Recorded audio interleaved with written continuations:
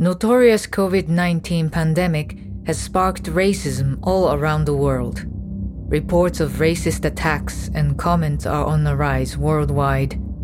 The crisis feeds fear, which shows up as malicious comments, xenophobia, and discrimination. Reports denounce that Asians with ethnic background have confronted racism all around the globe. In Australia, parents do not wish their children being treated by doctors or nurses with Asian ethnicity. Anti-Asian racism is surging, especially in the US, where it has long traditions. After 9/11, all Muslims were portrayed as terrorists, and many people fear that after COVID-19, all East Asian ethnicities will suffer from anti-Asian racism. The Trump administration has referred COVID-19 as the Chinese virus or Kung Flu, which fuels racism among citizens. Similarly, the Spanish flu in 1918 sparked racism towards Spanish people in the US, although the virus is believed to have originated from the US. Blaming other countries and races for viruses has a long history all around the globe.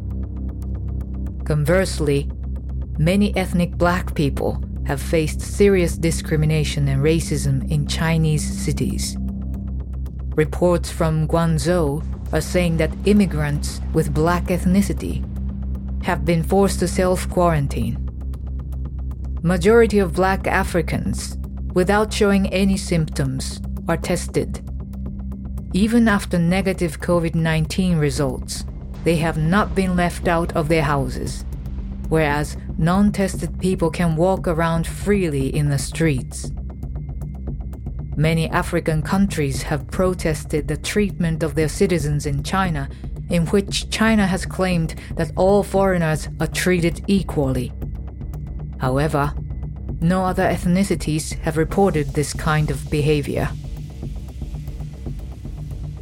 Racism towards black people is unfortunately common in China, but the country is reluctant to acknowledge it or do anything about it. Professor Guanzi Huang from Massachusetts College of Liberal Arts argues that partial reasons for it are China's colonial past and racism suffered by many Chinese diaspora grounds. Furthermore, the general public believes the racism is a Western problem because they believe that China is a racially monolithic country. Huang says, China could never be a racist country. The situation has accelerated Islamophobia in countries like India.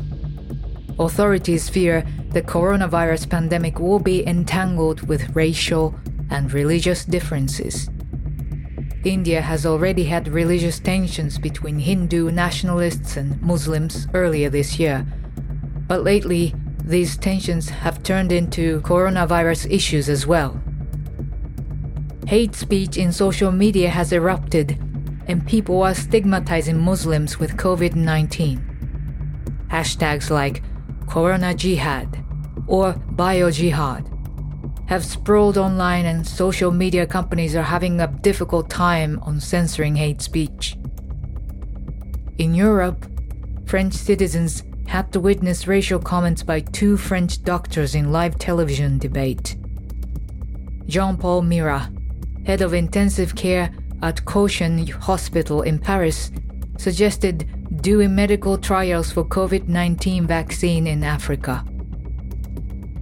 The comments aroused criticism online, and WHO Director General Tedros Adhanom Ghebreyesus stressed out that Africa cannot be a testing ground for the vaccine. Mirat's suggestion reflects colonial mentality and is utterly racist. It also indicates that racist, arrogant colonial mindsets live even among the most educated healthcare professionals.